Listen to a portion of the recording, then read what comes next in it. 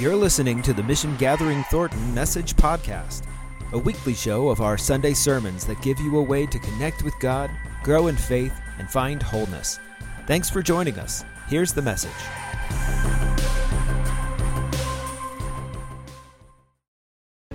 Let me just get right to it.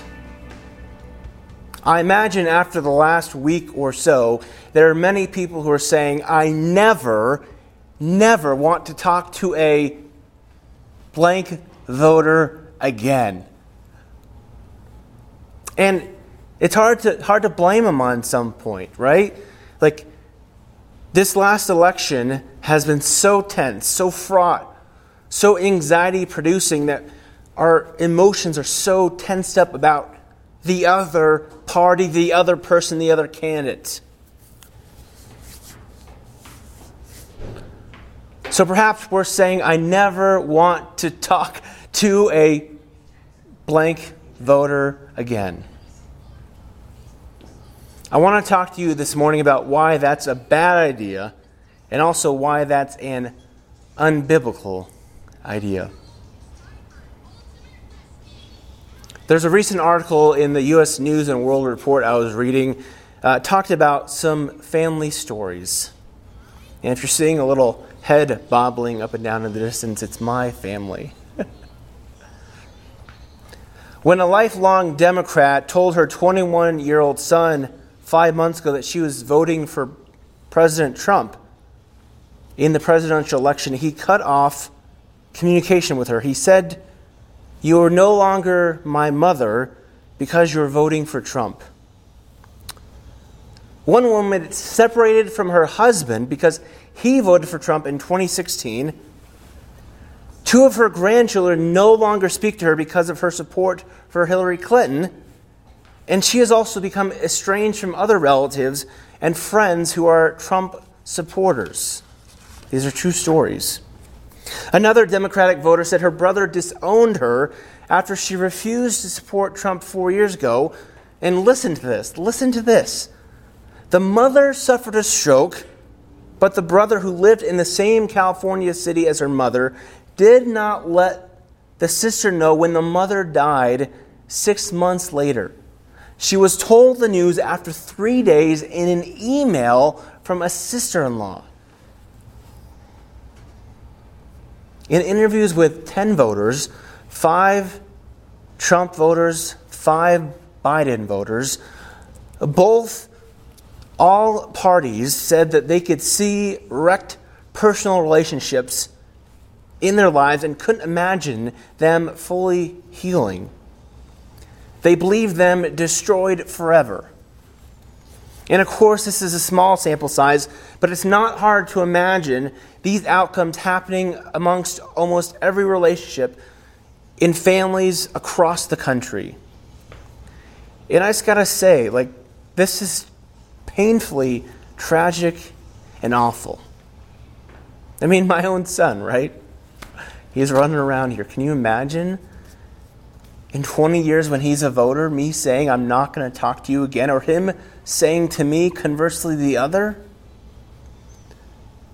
And while the immediate implications of severed relationships can often be understood, I mean, of course, you're not talking to them or something, I'm not sure we always think about the long-term implications of such brokenness.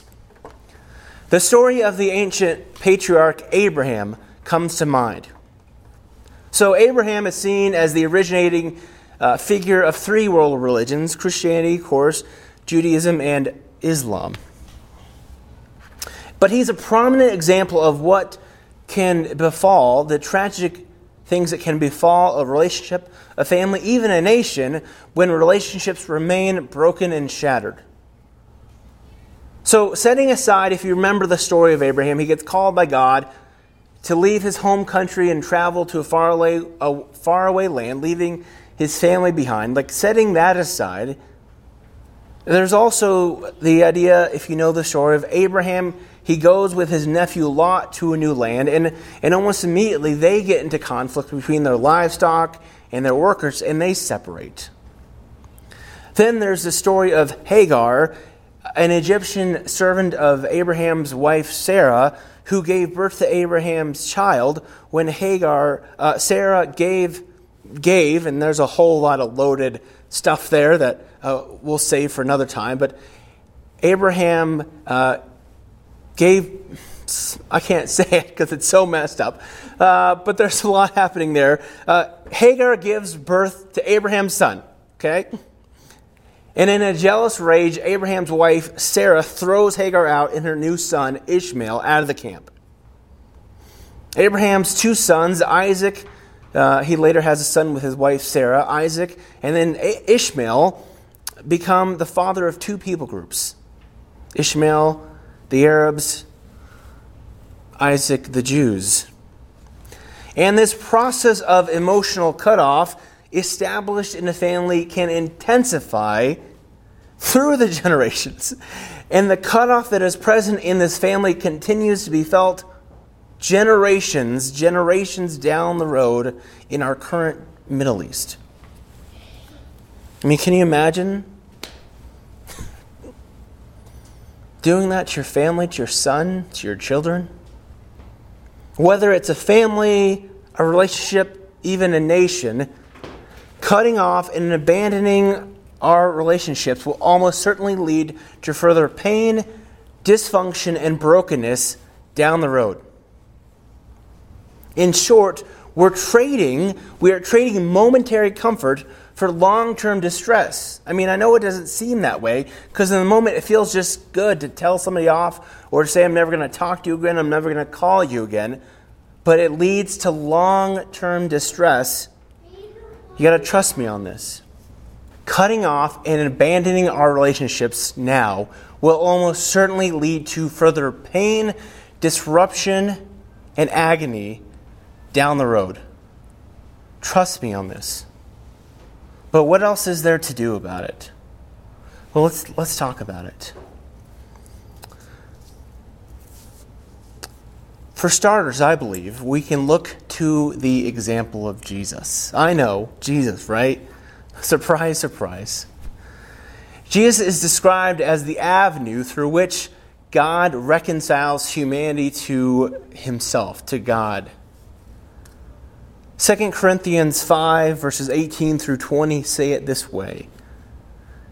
It's written, all of these new things are from God who reconciled us to himself through Christ and gave us the ministry of reconciliation. In other words, God was reconciling the world to himself, the world to himself, through Christ by not counting people's sins against them. He has trusted us with the ministry of reconciliation. We are ambassadors who represent Christ. God has given us, you and me, the ministry of reconciliation. The word reconciliation speaks to restoring, returning to a relationship that was lost. The word ministry talks about a task, a calling, a duty, a job, we might say. As followers of Jesus, it's our job to reconcile relationships just as God has reconciled the relationship with us. Now, before I move on, as important as reconciliation is, I do want to give two important caveats. First is that having listened to the voices of Black, Indigenous, and people of color in this nation, I'm aware that in almost all circumstances, in the vast majority of circumstances, there is no right relationship to go back to. Right relationships still need to be formed. Second of all, I'm not asking you, when I'm talking about reconciliation, I'm not asking you to go back into abusive relationships. I'm not asking you to maintain a relationship where the other person just refuses to be respectful or considerate or even civil. Not asking you to do that. I'm not asking you to maintain a relationship with someone who refuses to recognize your humanity, who you are as a person. That's not what this is about. And while I'm sure we've all met someone or been in contact with someone who at some point has treated us in this way, been abusive, refused to recognize us and validate us as a person for who we are, I think the vast majority of the time, at least most of the time, many of the relationships we've chosen to abandon is because it felt like in the moment it was the right thing to do. Spoiler alert, it's not. Almost never is. Almost never is.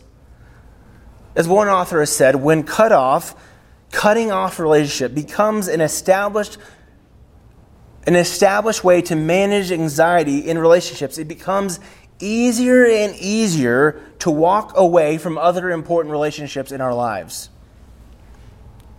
So what can we do? What can we do? How do we find conciliation in our relationships? How can we end the bitter polarization in our nation? I believe that it starts with you and it starts with me. So for the last few weeks, we've been talking about managing our anxiety and finding serenity in these tumultuous times. We've been talking about the idea of family systems theory and how we can utilize tools from that teaching to bring more peace and tranquility, serenity to our lives. Perhaps the most fundamental truth of this whole way of thinking is that we can't change someone else. We can only change ourselves. I can only reconcile a relationship by myself seeking reconciliation. I can only seek an end to polarization by seeking peace. I can only work for conciliation by seeking right relationship. And please know this.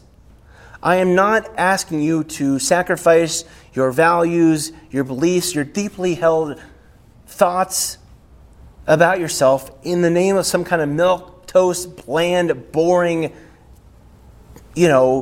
vanilla relationships. Like, that's not what this is about. That's not what this is about. Rather, it's about being able to be who you are and say what you believe in a respectful and civil way, hearing the other person, yet being able to maintain your own thoughts and opinions while staying in a relationship with them. That's what this is about. And a simple way to do this is to separate our thoughts from our feelings. Separate our thoughts from our feelings. When speaking with someone who voted for the opposing candidate of ours, we may feel threatened or attacked when we hear them talk about why they supported that candidate. Again, it's not inconceivable that someone we know and love feels differently than us. We probably all know someone in our lives who voted differently than us. And let me be frank here. If you don't know someone in your life who votes differently than you, you need to find someone in your life and put them in your life. I'll just be frank here. And again, in conversations with such a person, the reality exists that they could speak to you in a way that is disrespectful and uncivil. Yes. But I think a lot of the times, what we're feeling is different than what they're thinking. And if we can recognize our feelings, that maybe it doesn't feel good to hear our own ideas countered. Maybe we're uncomfortable having this conversation, right? It's uncomfortable having these kind of conversations. And maybe we're scared of what they might say. But we can begin to think that maybe that other person also doesn't like to have their ideas countered. Maybe they feel uncomfortable having this kind of conversation. Maybe they're scared of what we might say. Right? And we're able to do this. We're able to think and process rather than just react. we've begun to take the first steps in recognizing the other person as a human being and worthy of our relationships.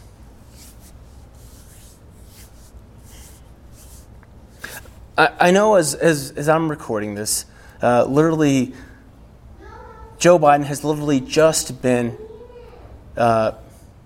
projected as president-elect of the United States. And I know there's a whole lot of celebrating and rejoicing, and I'm all for people living and choosing and behaving and being rejoicing. There's a lot of pain and suffering for many people over the past 4 years. But I can't help but think about the ways other people felt 4 years ago. And I want us to think about, like, if you're a Trump supporter and you're feeling this way today, or you were feeling this way when the call was made that Joe Biden was president-elect, think about how you feel, and think about how that's how a Biden supporter felt 4 years ago. Conversely, if you're a Biden supporter, all that elation, all that joy, remember that pain you felt 4 years ago and how they're feeling today. And I know these are hard conversations. And of all these sermons, of all these messages in the sermon series, like, this is probably the most controversial. Look, I get it's easier to just cut people off, to say I'm not going to have anything to do with this person or the other, to run away and hide. To storm off in a huff and be done with it. It's easier just to write people off. But let's do the math. Do we really want to write off 70 million people? Or conversely, 74, 75 million people? Do we really want to do that? We just want to say, half the country, I'm not talking to you? I don't. And furthermore, I don't think we should as followers of Jesus. And please, if you hear nothing else from me today, hear this. And maybe it's a little hard to hear it right now, but hear this if you can. Cutting people off in your life does not solve anything. It does not solve anything. It only makes matters worse. Do you think we got here where we are with the polarization in our country? Do you think that's helped anything? Look at the example of Abraham's family. Look at our nation. Again, do we really think we're better off than this? Do we really think having son and mother not talk to each other is good? Grandmother and grandson not seeing each other? This is not good. It's just not. And I say this as someone who kind of grew up in this kind of culture. I grew up very conservative Christian, in a culture that was all about cutting off people, labeling people as evil, as wrong, as people you should stay away from and not associate with. And we just do things over by ourselves in our own corner. And having been there, I can tell you it's boring. It is boring. It is lonely. It is isolating. Any cultural reference you make, just assume I'm not going to catch it because I grew up in my own corner. I don't want that for anyone, even for someone who voted for the opposing candidate as me. I believe that reconciliation is possible, but it's got to start with us, with you and with me, following the way of Jesus, taking on the task we've been given to do, the ministry of reconciliation. Bringing right relationships to our families, our communities, even our nation. It starts with us. A few weeks ago, I had lunch with a guy who we disagreed on a whole host of things. Big, important things too. like theology, politics, human sexuality. I mean, we probably had more we disagreed with. I'm exaggerating, but you get the point. We disagreed on a lot of things. But we had lunch. We shared conversations. We shared our opinions. We talked boldly and strongly, respectfully and civilly. But at the end of the lunch, we left with a mutual respect and appreciation for one another. Why?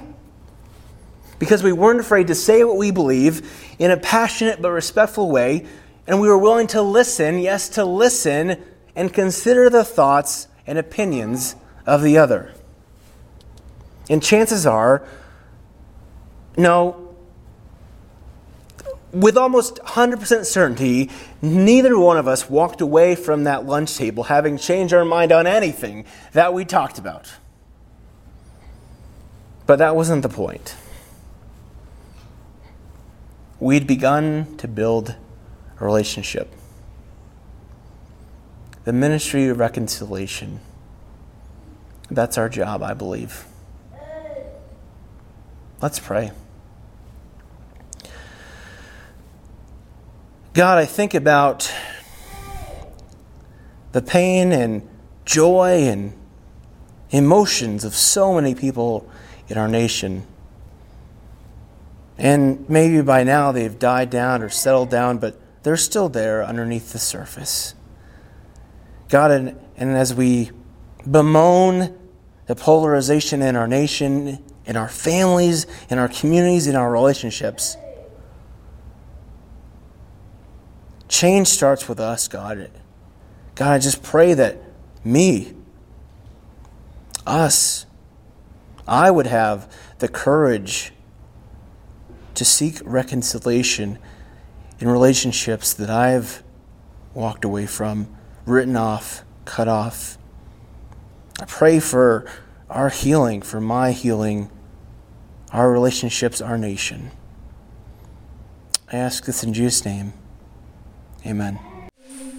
Thank you for listening to the Mission Gathering Thornton Message Podcast. You can watch our weekly services on Facebook Live every Sunday at 10:30 a.m.